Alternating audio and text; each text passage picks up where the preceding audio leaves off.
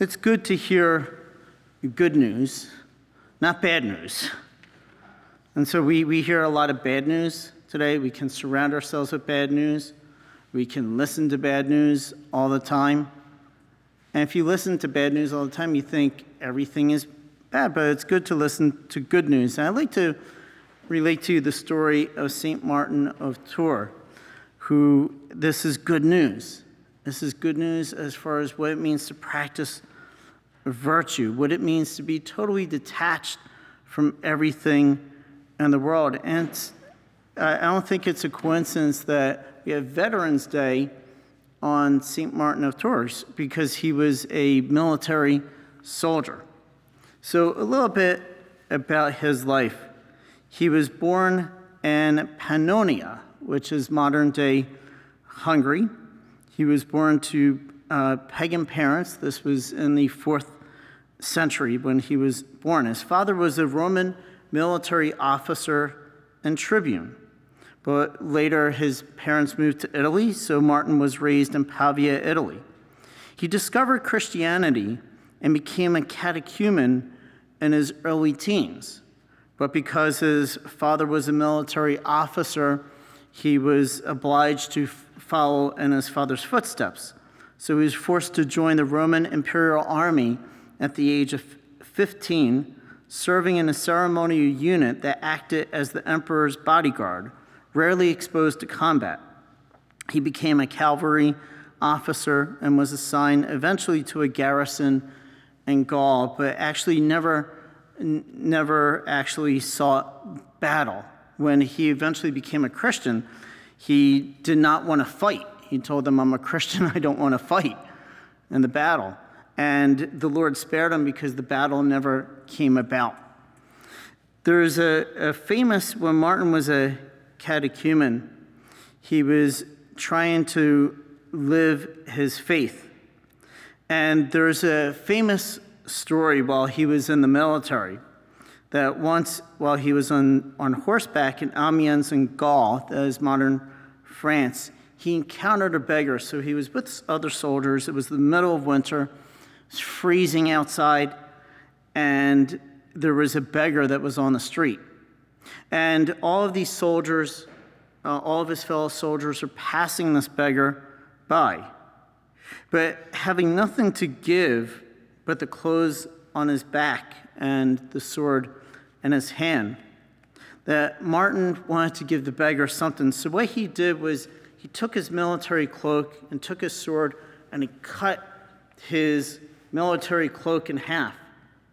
And he kept half of his military cloak and then clothed the beggar with the other half of his military cloak. You'll see this in many icons of St. Martin. And so he gave it to the beggar. And he was actually laughed at by his fellow soldiers because he was only wearing half a cloak. It's like, can you imagine a military soldier wearing half a uniform? That's what it would have been like. But in Christ's eyes, see, as Christ says, sometimes there's things that are an abomination in the sight of God, and sometimes there's things that are splendid in the sight of God. And so what man laughs at, God sees as great. And so that night when he was going to sleep, he had a vision of Christ. And Christ was naked like that poor beggar, but Christ was clothed in the cloak of that poor beggar. He was wearing the cloak of that poor beggar. And then Martin heard Christ address the angels of heaven. He said, "Martin, who is still but a catechumen, clothe me with this robe." For as Christ says, whatever you do for the least of my brothers and sisters, you do unto me. That if you clothe the naked, you are clothing Christ himself. Immediately afterwards, Martin was baptized into the Catholic Church at the age of 18. He had to stay in the military service until he was 23. And then finally he left the military service at the age of 23. Afterwards, he became a hermit under St. Hilary of Poitiers, France. And on a visit to Lombardy to see his parents, Martin was robbed in the mountains, but managed to convert one of the thieves, at whom he found that his mother had converted, but his father had not. And the area was strongly Arian. The Arian heresy was raging at that time and was openly hostile to Catholics. Martin was badly abused by the heretics and at one point even by the order of an Arian bishop. Learning that the Arians had gained the upper hand in Gaul and exiled St. Hilary, Martin fled to the island of Gallinuria. Learning that the emperor had authorized the return of Hilary, Martin ran to him in 361, and then he became a hermit for 10 years in the area now known as Le Gouget. Reputation for holiness attracted other monks, and they formed what we become the Benedictine Abbey of Le Gouget. Martin preached and evangelized through the Gallic countryside. Eventually, he became a priest. Many locals held strongly to the old beliefs and tried to intimidate Martin by dressing as the old Roman gods and appearing to him at night. Martin destroyed old temples. He built churches on the same land and continued to win converts. One time there was a pagan woman whose child had died, and she had the child in her arms, and she heard about Martin had a gift for miracles, a gift for healing, a gift for preaching. He had a great heart for people. And so she asked Martin to pray for her child. And Martin laid his hands on the child, and the child was resurrected back to life.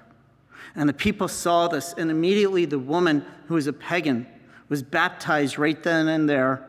There were other pagans of the village that were immediately accepted baptism because of Martin's faith and his great love, especially for the poor, that he had throughout his whole life.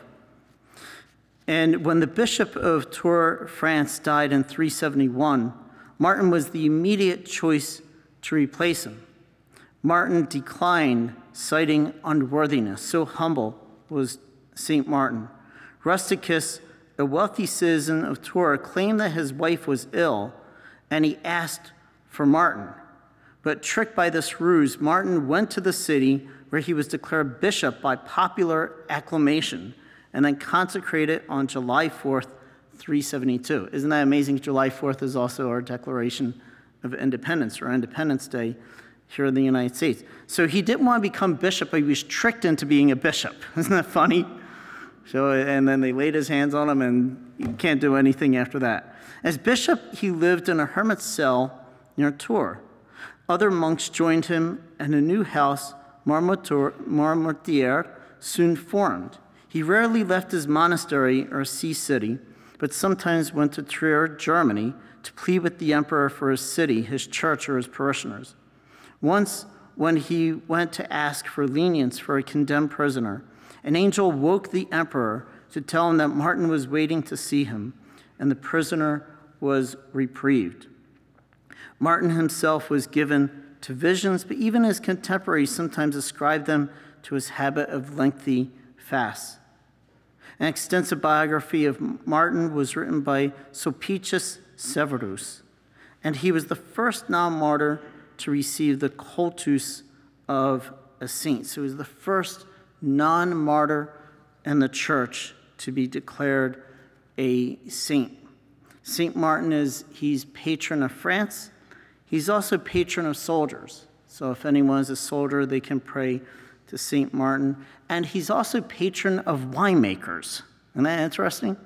So if you're a winemaker, like if you're from California or someplace else and you make wine, or maybe you have a local winery, you can pray to Saint Martin to help you with your crop of grapes and to make a good wine. Wine makes everyone happy when we drink wine. So maybe you could drink a little wine today in honor of Saint Martin of Tours. Let's pray to this great saint asking for his intercession, and to especially pray for all of our veterans, all those who served in the military today. Are you a Marian helper? Join our Spiritual Benefit Society and start sharing in the graces of all the daily masses, prayers, and good works of Marian priests and brothers all over the world. Sign up is free and easy. Simply visit micprayers.org. That's micprayers.org. Thank you, and God bless you. Please follow or subscribe to this podcast to receive the latest episodes and updates. If you have been blessed by this podcast, I invite you to leave a review. Reviews greatly improve our podcast ranking and will help spread this podcast to other people throughout the world. Are you enjoying this podcast? I invite you to listen to more shows brought to you by the Marian Fathers of the Immaculate Conception. Join us daily for enriching spiritual content, which will help you on your journey with Jesus Christ. Simply visit DivineMercyPlus.org for a complete list of our shows.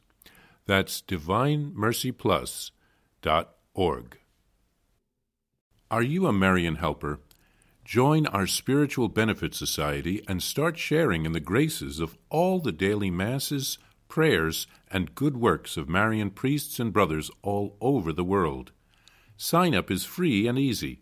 Simply visit micprayers.org. That's micprayers.org. Thank you, and God bless you.